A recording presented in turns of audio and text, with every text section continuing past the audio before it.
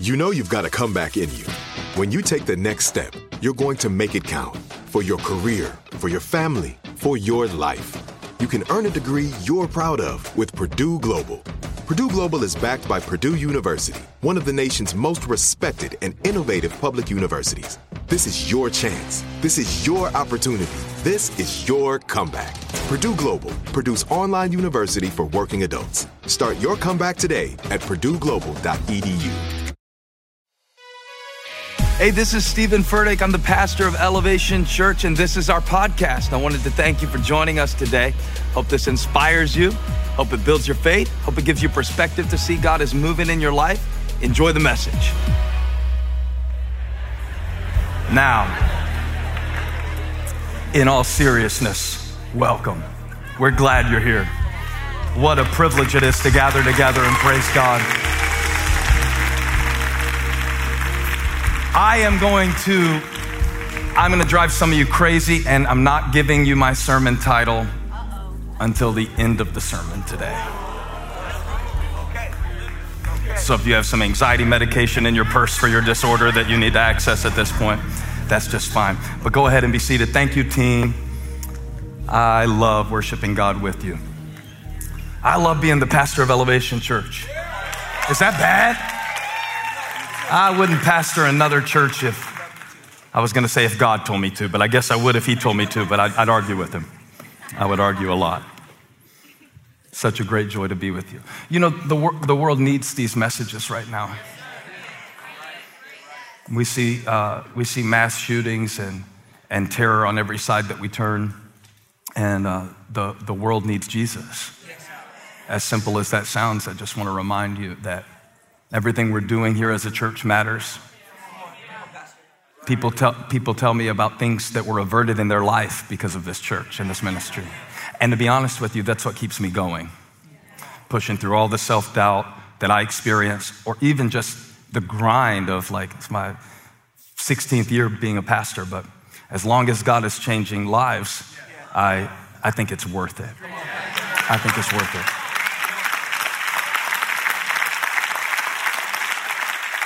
Today, I'd like to give you something from the scriptures that I think could come as a real preventive measure for somebody. Go to Acts chapter 28 right now. No time to waste. Acts chapter 28. For the sake of context, let me actually get verse 42 through 44 in Acts 27. And the reason I wanted to have you be seated is because this is a little lengthier scripture, but I want to share everything that God gave me with you. We have so much to talk about. The soldiers planned to kill the prisoners to prevent any of them from swimming away and escaping. But the centurion wanted to spare Paul's life and kept them from carrying out their plan. That's really cool because they say that it's like cancel culture these days, and you hear a lot about canceling. But the only one who can really cancel something when you want to get down to it is the one who created it.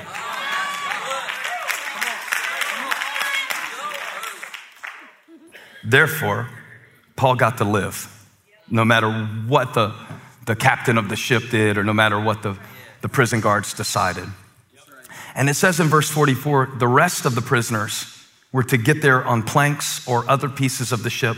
In this way, everyone reached land safely. Now let's go, verse 1 of 28. Once safely on shore, we found out that the island was called Malta, which means honey. Put that in there. That's what it means, literally, or refuge, but literal meaning is honey. Cool. The islanders showed us unusual kindness. They built a fire and welcomed us all because it was raining and cold. And Paul gathered a pile of brushwood, and as he put it on the fire, a viper, driven out by the heat, fastened itself on his hand. And when the islanders saw the snake hanging from his hand, they said to each other, "This man must be a murderer. For though he escaped from the sea, the goddess Justice has not allowed him to live." But Paul shook the snake off into the fire and suffered no ill effects. The people expected him to swell up or suddenly fall dead. But after waiting a long time and seeing nothing unusual happened to him, they changed their mind and said he was a god.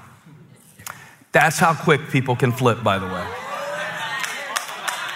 There's no better time for me to say this than Palm Sunday. Remember what they were saying on Palm Sunday?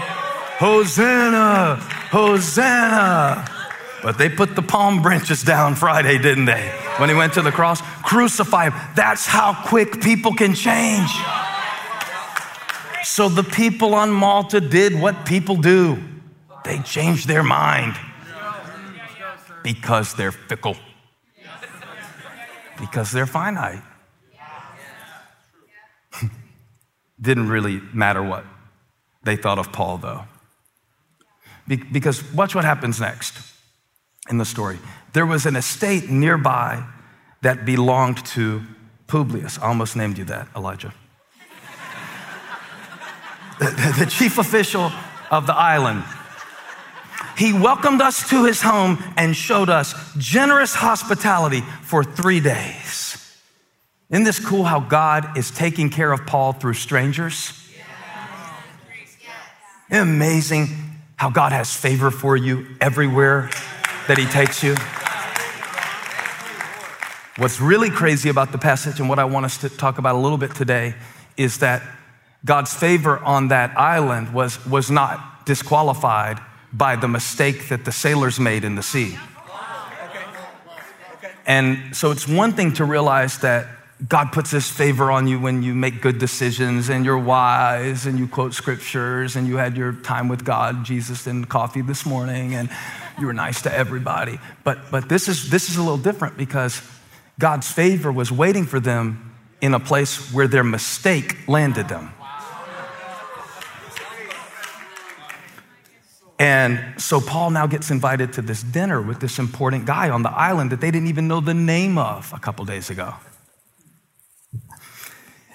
And then an opportunity comes up. Now, I want to try to convince you today to become a Christian opportunist. A Christian opportunist. Because it says that while Paul was at this dinner, he discovered, verse 8, that Publius' father was sick in bed, suffering from fever and dysentery. God was punishing this man for naming his son Publius, is what I think. Come on, laugh with me, the joy of the Lord. Okay, all right. And so Paul went in to see him, and after prayer, placed his hands on him and healed him. And when this had happened, the rest of the sick on the island came and were cured. They honored us in many ways, and when we were ready to sail, they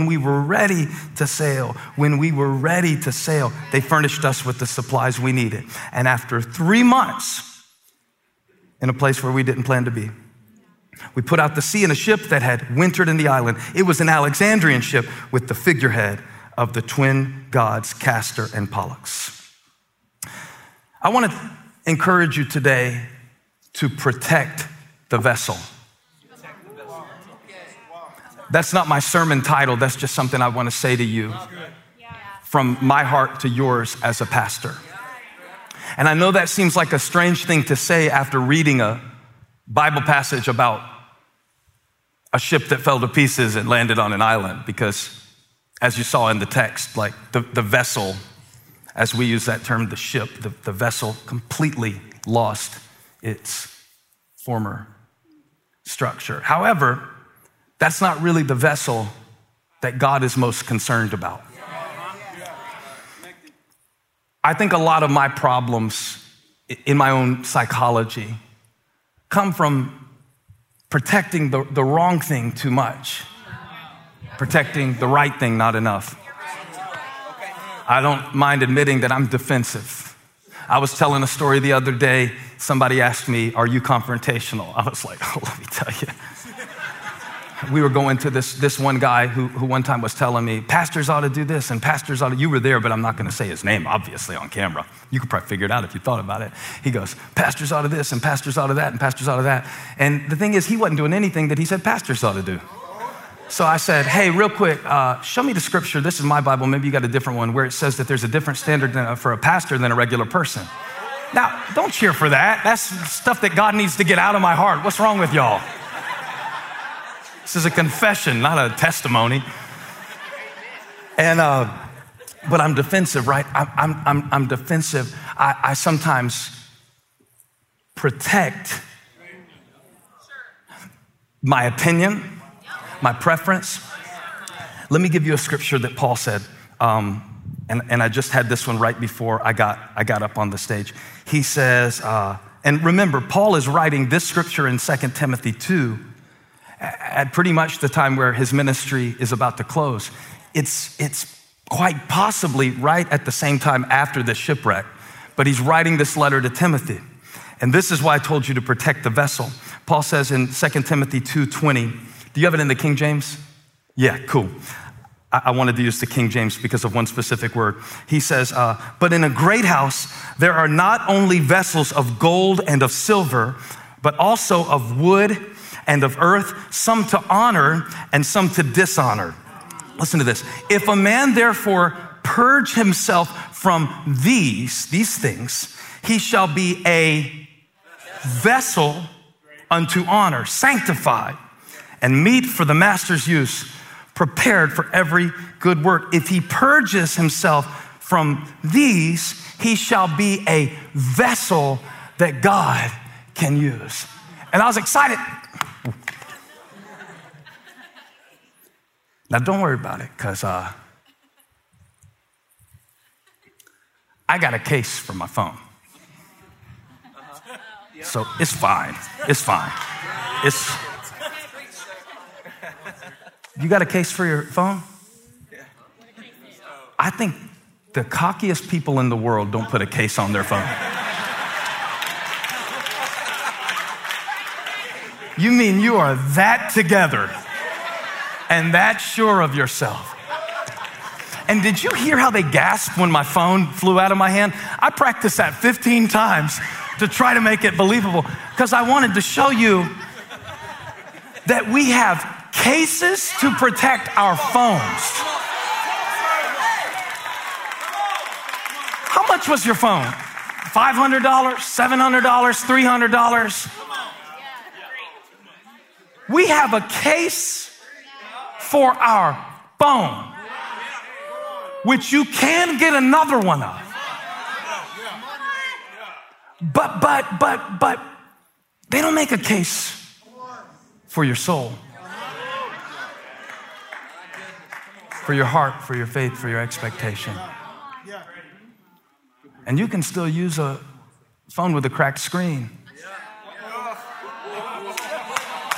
It'll still work. But when the Lord started speaking to me about this message, he said, tell them that they are spending more time protecting things that can be replaced.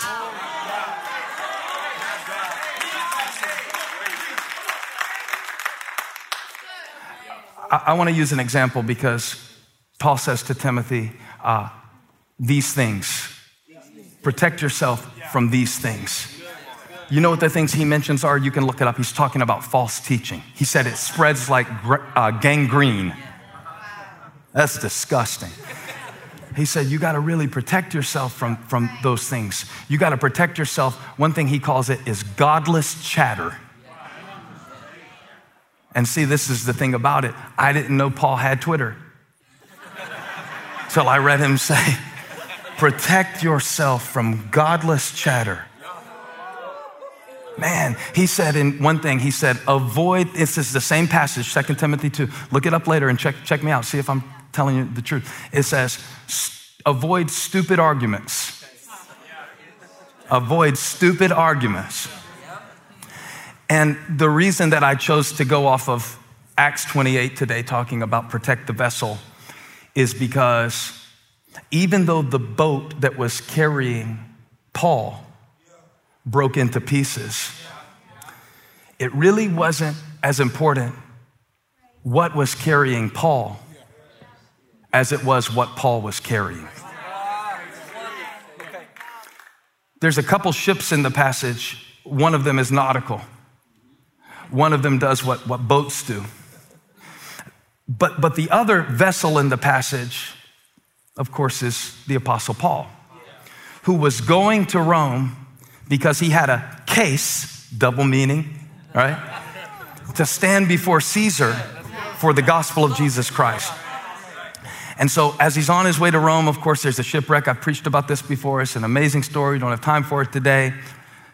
But there's something in this passage for us to realize, that there's something that happens after Paul survives the crash that is even more important than what caused the crash to begin with. I spend a lot of my mental energy trying to figure out why things are the way they are. And a lot of times I can come to conclusions that aren't necessarily accurate. I've noticed this about myself, that a lot of times I connect things and I think that the reason this happened is because that happened, right? Now, I wouldn't consider myself prone to self-pity necessarily, but I do have my moments. And even Paul did. As a matter of fact, when he was in the storm, let me just bring this up to refresh your memory, and it became apparent that there was going to be a crash. He tells all the people that are in charge of the ship, the other prisoners, in verse 21, men, you should have taken my advice not to sail from Crete. Then you would have spared yourself this damage and loss. But now I urge you to keep up your courage, because not one of you will be lost, only the ship will be destroyed, right? Which vessel is God interested in protecting? Read the passage again. He says, you have got to keep your courage even in the midst of really horrible conditions. Because the important vessel isn't the one that carried you. The most important vessel or the most important container isn't something that carries you. It is the heart that God has given you, the calling, the assignment, the gift, the ability, the imagination that God has given you to carry something to the world. Now, we're not all Paul, so we're not all carrying what he's carrying. But the significance of this story would apply to anybody in the room. I promise you, there is something that you are carrying that only you can carry.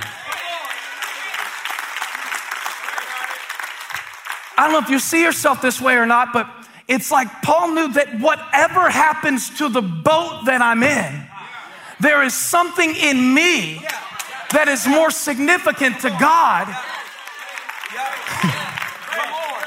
So whatever is breaking apart in your life at any given point in time is not as important as what God has put on the inside of you. So protect the vessel. Protect the vessel. Don't put a case on your phone, but then use the same phone to expose your heart. Do y'all want me to preach? I can read a poem and go home. I already got the revelation. As a matter of fact, please do not email me about this. I barely even open emails, so it would be pointless.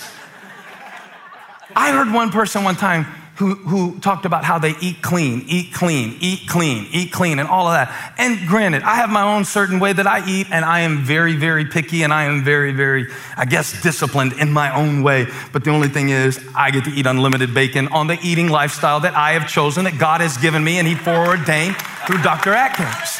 Now, don't email me. I'm not going to read it. But the person that was eating clean, they didn't eat this, they didn't eat that. We went to the thing, they had bean sprouts, and all that's what I remember, is they were just eating. But what I remember is they were saying all this stuff. They were like, because if you eat this, you get killed with that. And then if you eat fish, then you have mercury poisoning. And then if you don't eat fish, so I sat there and I thought, this is funny. Because it was an example to me of, you are so careful about what you will put in your body. And it's great. Study it all. I know you know science. That's great. But it wasn't coming from just a place of wisdom. It was all fear-based. And I read this study and I saw this and I Googled this disease and I YouTubed that disease and all this stuff. And I thought, it's funny because you eat clean, but you think crap. This is what I thought. I didn't say this. You eat clean, but you think crap. So you live long, but you hate life. You are protecting the shed but you're not maintaining the equipment. You're managing your profile, your image, your appearance, this physical body. It's gonna break. Take care of it. But the real vessel has nothing to do with anything that can be counted in calories or carbohydrates. That's why Paul says, let go of the boat and keep up your courage.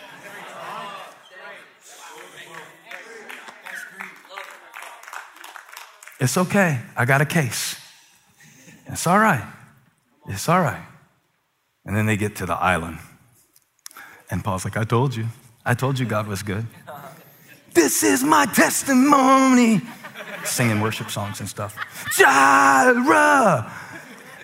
He had the bootleg YouTube version. He had learned it a long time ago.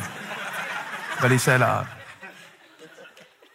here, let me help, because these islanders are being nice. So he's like, I don't want to just sit over here and not help. If you're nice enough to build a fire, I'm nice enough to help.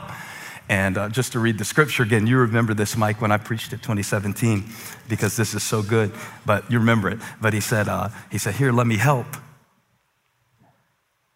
And when he was putting the wood on the fire, verse 3, a viper driven out by the heat fastened itself on his hand. Everybody say on his hand. On his hand. A viper fastened itself on his hand.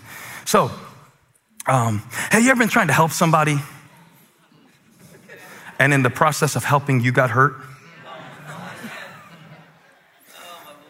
This is one of the main things you've got to look out for, because I've been in the process before where I thought I was doing something good. I didn't even see you there. It's good to see you. It's awesome, because he's like only trying to be useful, right?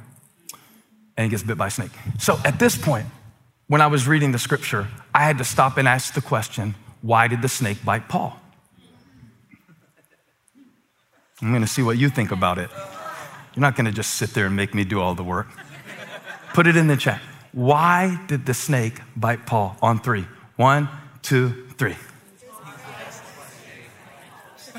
I don't know what they're saying online, but are y'all speaking in tongues? Is this the Tower of Babel? What happened at Elevation Church? It was the devil. That's how the devil is. He's always picking on Paul at his weakest moment, wants to take him out so he can't preach. This is the devil, right? The devil is the snake. Genesis 3, the serpent, the symbolism, Revelations with an S. And so I'm like, maybe it was the devil. A snake bite. I guess that's the devil. That's the snake. No, it was God. It was God that let the snake bite Paul. Because everything happens for a reason. That's why people will say it. That's why you went through this, you're single, because the Lord is preparing your ship in the harbor, right? Like, shut up. I want somebody to watch Netflix with. Shut up. It was God. It was God that let that snake bite Paul, because, well, then Paul got to show that snake can't hurt me. God is greater than the snake, put graves into gardens, right? And so it was God. But it's not that deep, y'all. It says it in the text. It's crazy how many somersaults we will do just to get around what the text actually said. It says the viper was driven out by the heat. It was nothing but a natural consequence of the fire. But watch what everybody was so quick to do. What is all that? I don't know what's going on up there. Watch what God wanted me to show you. While Paul has got a snake hanging from his hand. This is unbelievable. I can't believe this. This reminds me of church people. Everybody's standing around talking about why he's got a snake on his hand. Did you see it in the text? I don't hate these kind of people. These kind of people get on my nerves. Well, that's why you're going through that, because, if you would have raised your kids on the books that I read, then your kids wouldn't be struggling with this. Well, when I raised my kids, we had prayer times at 8:30 for Matthew 8:30. I don't even know what Matthew 8:30 says. And we would sit around, and if you would train them up, that would have been. Now, it says that the islanders were kind. They built a fire. These were not evil people, even though they were strange people. But something in even the nicest human heart has a tendency to want to do this. In the scripture, it says that while a snake was hanging from Paul's hand, while a snake was hanging from the man of God's hand, this could have killed him. Verse 5. No, verse 4. Because we will never get to verse 5 if Paul would have listened to what they said in verse 4. This could have killed Paul. This.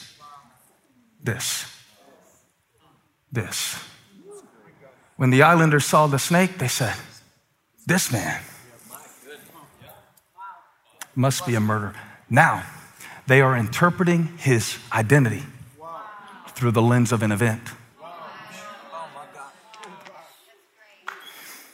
If this is happening, then you must be.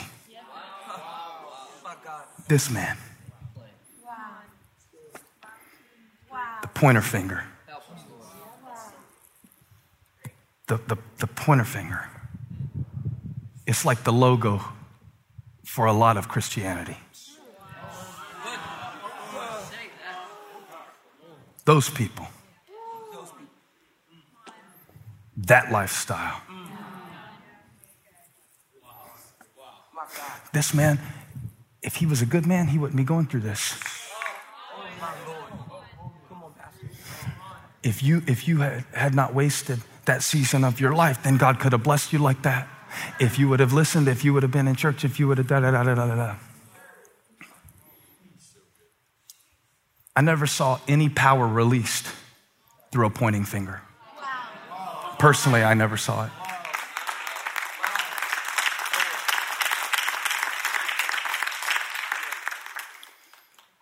When you read in the Bible, you read a lot about the hand of God much more than the finger of God.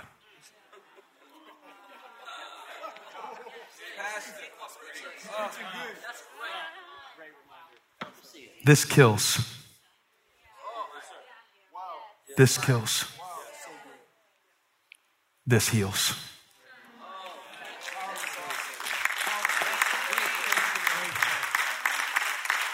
So while we're talking about the devil, let me tell you what Satan means, accuser.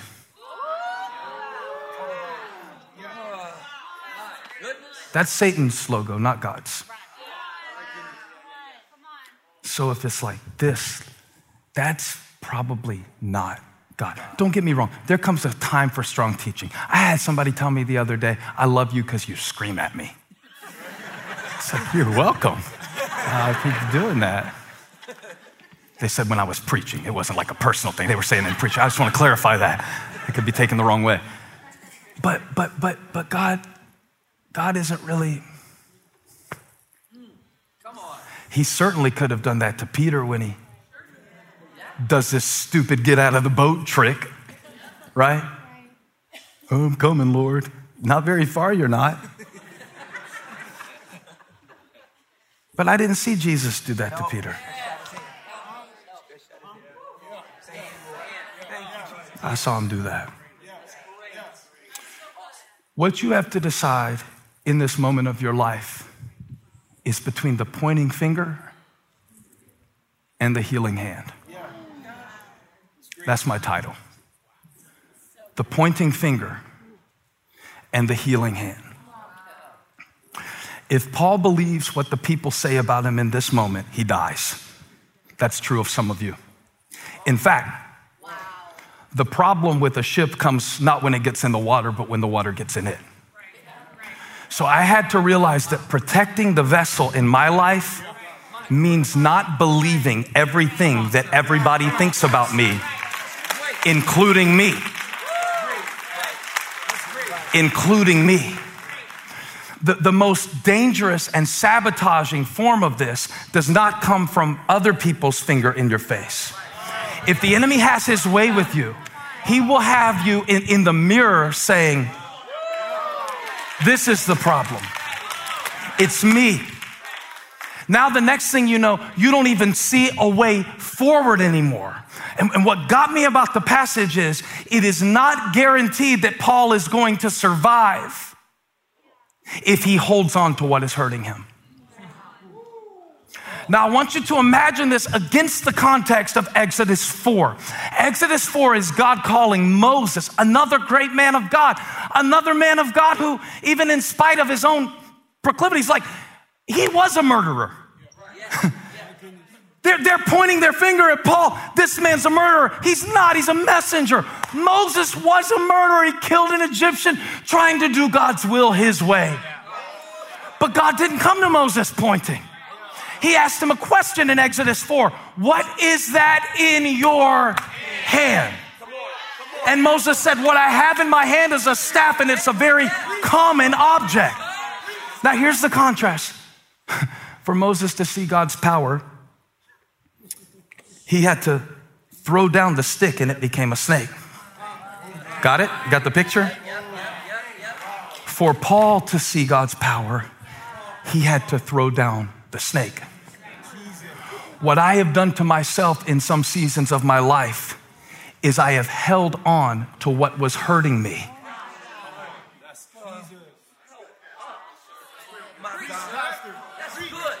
How long are you gonna let a snake have free rent on your hand?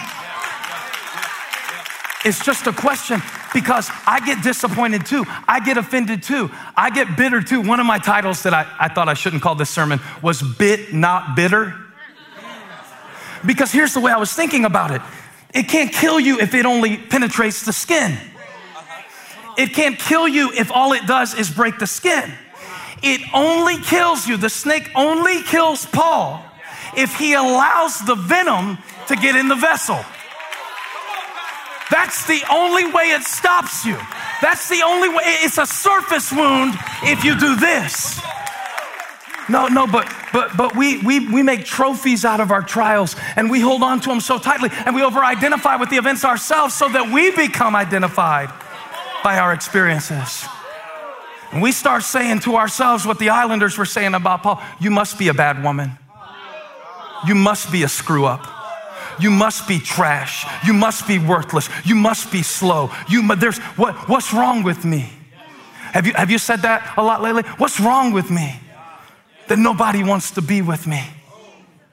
Why doesn't anybody stay in my life? Why doesn't anybody want to be around me? Why don't the things that happen for other people so easily happen to me? Why can't I be happy like they're just over there so happy?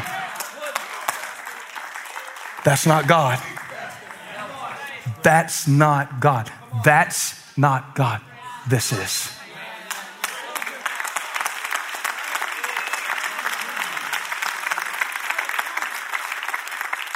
Why is the enemy's primary strategy accusation?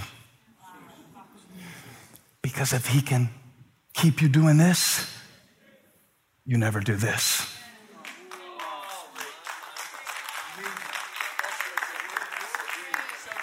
So here's how resentment works.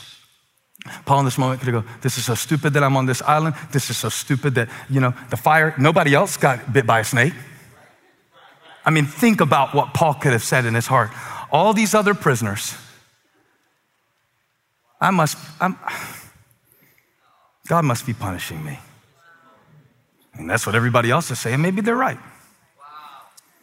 I went through a season in ministry where so many people were saying a certain thing about me. I started to act like I had to prove them wrong. And so a lot of my ministry, if I look back through a certain season, was me up here being like, I do study my Bible in the Greek, in the Hebrew, in the Pig Latin. I'm busting out every language I ever learned, hieroglyphics, just to get you to see I'm not what you think I am. Because they say, yeah, he's an entertainer. He's a...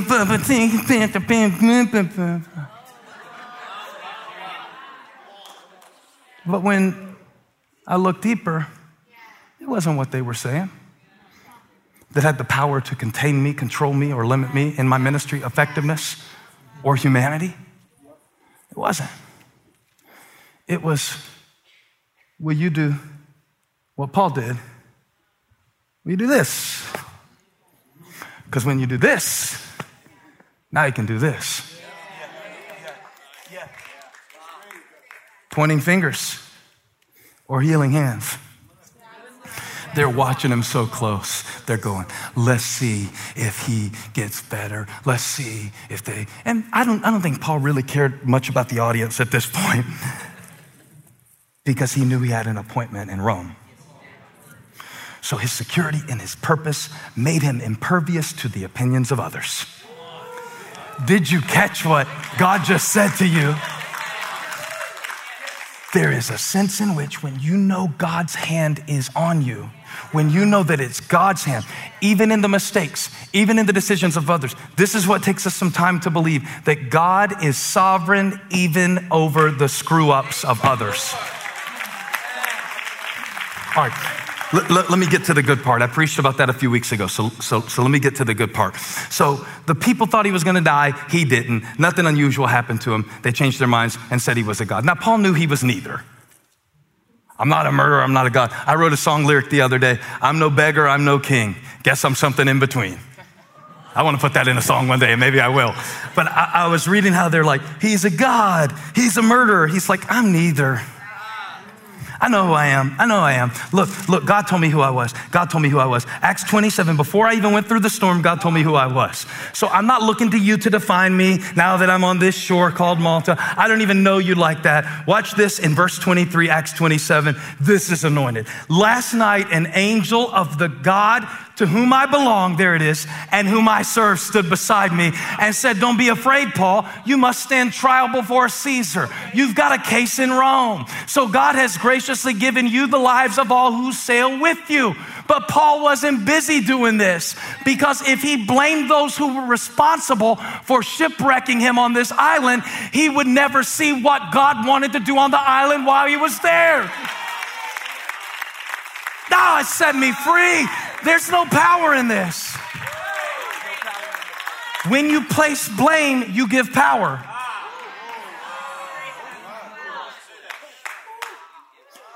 If they put you in the situation, they have to get you out.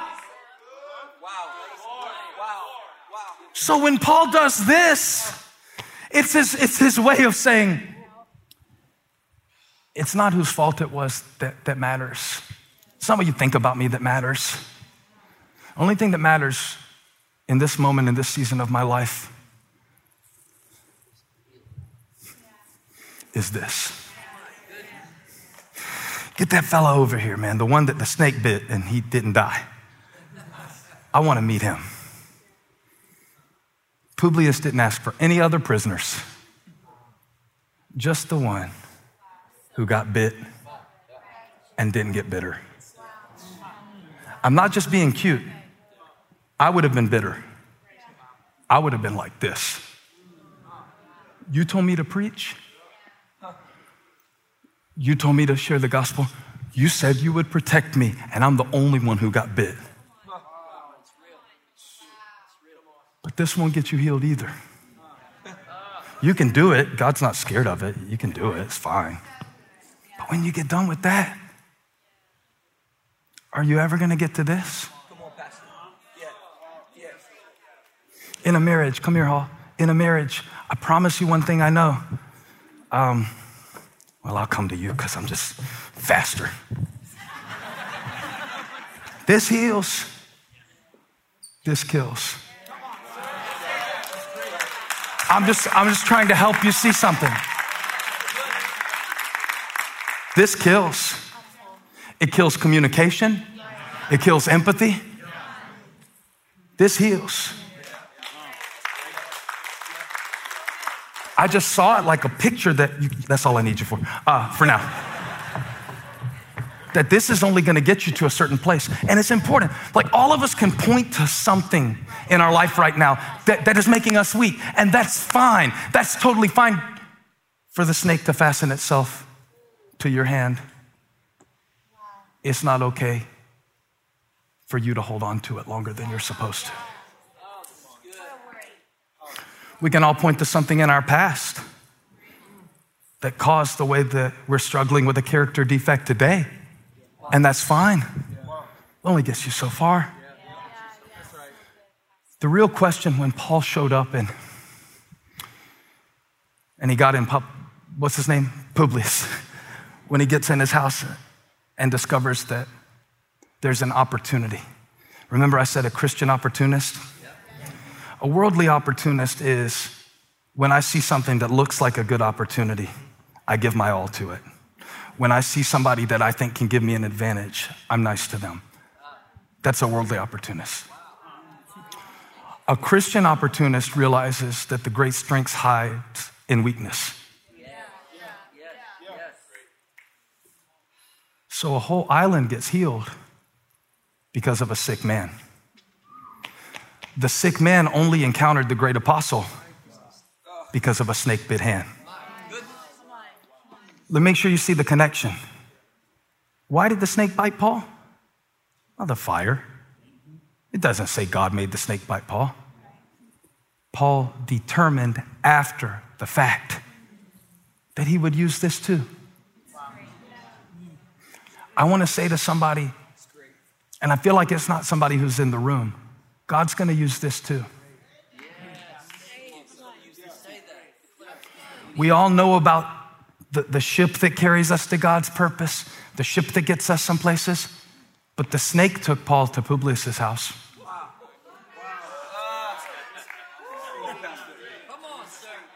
God's going to use this too. I didn't say he caused it. Don't put the words in my mouth. I didn't say he caused it. God is going to use this too.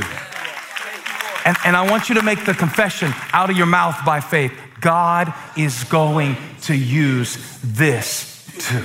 So Paul goes, this, cool, boom. This, cool, boom. Not this. It was your fault I'm on this island. You stupid wood. Have you ever hit a wall? I've hurt my knuckles hitting inanimate objects. Paul didn't punch the wood. A lot of us go around physically speaking, swinging at stuff that can't swing back. Oh, it's the government. Oh, it's this, it's that. This is only going to get me so far. I gotta do this. I gotta do this. I gotta go have dinner with Publius and see why God put me on this island that wasn't on my itinerary. Now, I'm just telling you, God said that some of you are going today from a posture of pain to a posture of power, but it's going to be a different kind of power. It's going to be a 2 Corinthians 4 kind of power. In 2 Corinthians 4, the great apostle Paul says, but we have this treasure in earthen vessels. We have this treasure in earthen vessels. We have this glory in messy situations. We have this hope in choppy waters. We have this certainty in a crazy, chaotic world. We have this treasure in human weakness. We have this confidence in great chaos. We have this treasure in earthen vessels. We have this healing in snake-bitten hands.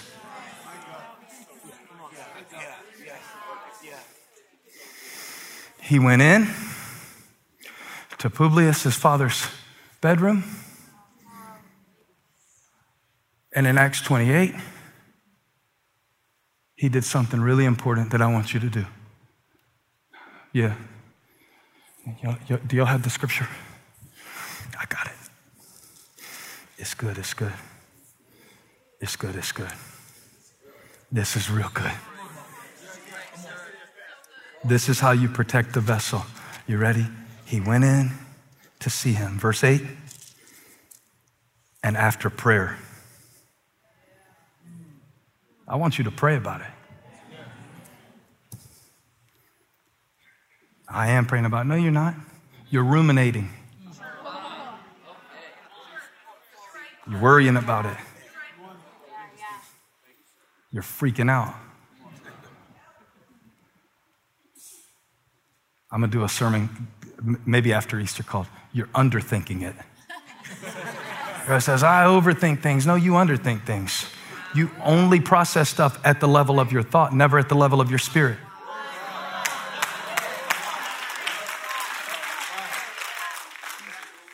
He did something so simple. He prayed. Because he knew he couldn't give any healing to Publius if he had venom in his own vessel. So as we picture this, I want you to picture yourself in this season of your life. Here you are. I should be here, I should be there. Pointing at where you should be will not result in progress or peace. We could all do that. Thought I'd be, should have been. If they wouldn't have, then I would have. Pointing with both hands. But watch this. After he prayed, I want you to see yourself doing this when I say it. Paul went in and placed his, not just the good hand, the hurt hand too. Does this give you a picture of what God wants to do through what you've been through? Because if it said Paul put his hand on him, I'd think, well, that's nice. But when I realized that a snake had been on that hand just a few days ago, I think to myself, God, what do you want to do through the places where I've been hurt?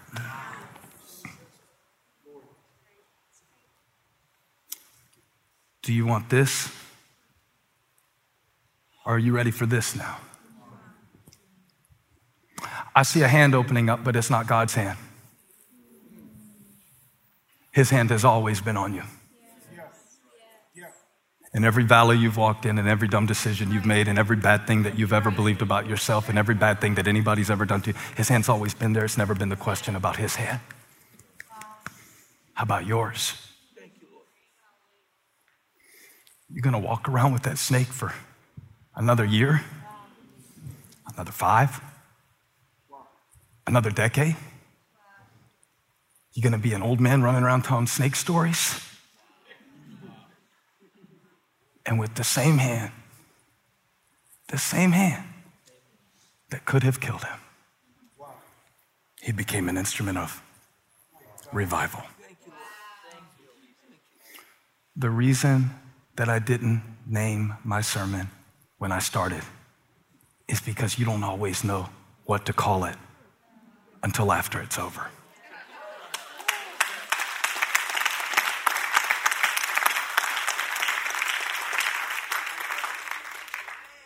Malta was called honey, but God brought Paul there for healing.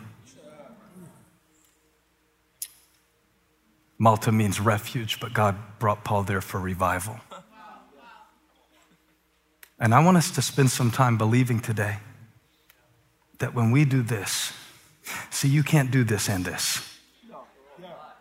So which one is it going to be? And until you do this, you can't do this. Somebody that I'm preaching to, if you can't do this for yourself, do it for your kids. If you can't do, the whole island got healed because Paul didn't do this. When you do this to yourself, when you do it to an event, when you allow your identity to be consumed by an experience, it will always limit the flow of God's power in your situation.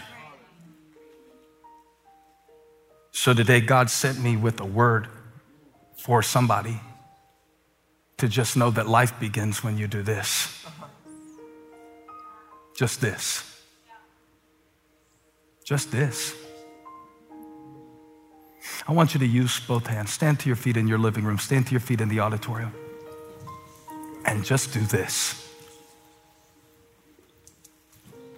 Now look at me. This kills. This heals. This is accusation. This is acceptance. Okay, I'm here, Paul said. I might as well go over to Publius's house. I don't know what they're serving for dinner, but maybe God wants to do something through me. You know how many times God wanted to give me something, but I was doing this? He wanted to give me a solution, but I was doing this. Then if you do this long enough, you start doing this. But God said, just do this. Just this. Father, I thank you for your spirit in moments like these. I know they're tender. Some people, even as they try to push you away in this moment, because it would frankly be easier to keep others at a distance. I thank you, Lord, that you know all things about me and everybody who's here. And if there has to be a translation, you're telling them what Malta is. You're telling them what the snake is. You're telling them what Publius's house is. You do those things. I can't do them because you know them and love them, but we just wanted to take a moment before we leave the building or before we log off and go on to something else to just do this, because this heals. We release those who hurt us, not even because they deserve it, but because we don't want to spend the rest of our life attached to something that almost killed us but didn't. We don't want to be defined by that. So Lord, in the name of Jesus right now, we shake all shame off into the fire. Yes, God. All accusation and all condemnation. There is therefore now no condemnation for those who are in Christ Jesus, because through Christ Jesus, the law of the Spirit of life has set you free from the law of sin and death. And we shake that right now. Like the dirt off of our feet, like the snake off of our hand. It couldn't kill us. It couldn't kill you. That's why you're still here. Now you take that same hand that was hurt, that same place in you that was hurt, and you lay it on the next thing that God puts in your life. Because all of the wisdom that God gave you, and all of the compassion that he gave you, and all of the healing that he gave you, just like the nail prints in his hand, this will be the place of the greatest release of power in the history of your life. I declare it. I stand in agreement with you for it. I testify of it. We have this treasure in earthen vessels. Look at me, look at me. Protect your vessel. Protect your heart. Don't let it just run around anytime it wants. Don't keep your car cleaner than you keep your heart. Protect your vessel, because you've got to get there. You must stand trial before Caesar. You must do it. Nobody's going to do this for you. What you're carrying is more important than what's carrying you. So let the things fall away that have to fall away. That's all right now.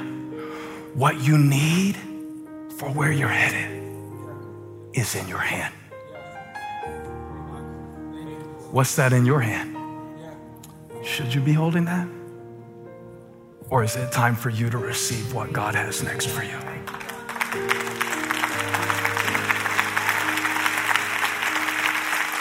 I want to hear from you this week. I want to hear it in the comments. I want to hear it on social media. I want to hear what God is releasing in your life and what you are releasing to receive what God has next. I really do. There are teams that go through these comments just to pray for you, and we want to hear about it. We want to stand in agreement. We don't want to stand there and do this. Get your life together. Repent. No. We're saying this. We're saying this. We're saying this. If we could hold hands, we would. It's controversial to hold hands. But right now I connect with you by faith. And the scripture says, if any two of you would touch and agree, if any two of you would touch and agree, that's not a physical requirement. That is a spiritual position. So I come into agreement with you in your life that you will have the power to shake into the passion of the fire of the Spirit of God, whatever has attached itself to your life. Right now, Lord, I lift my hands to bless your people all over the world who will hear this message at different times. This will be a turning point. This will be a moment of revelation. We stand with open hands under an open heaven. We give you thanks for your purpose. In Jesus' name. Put those hands together. Thank you, Lord.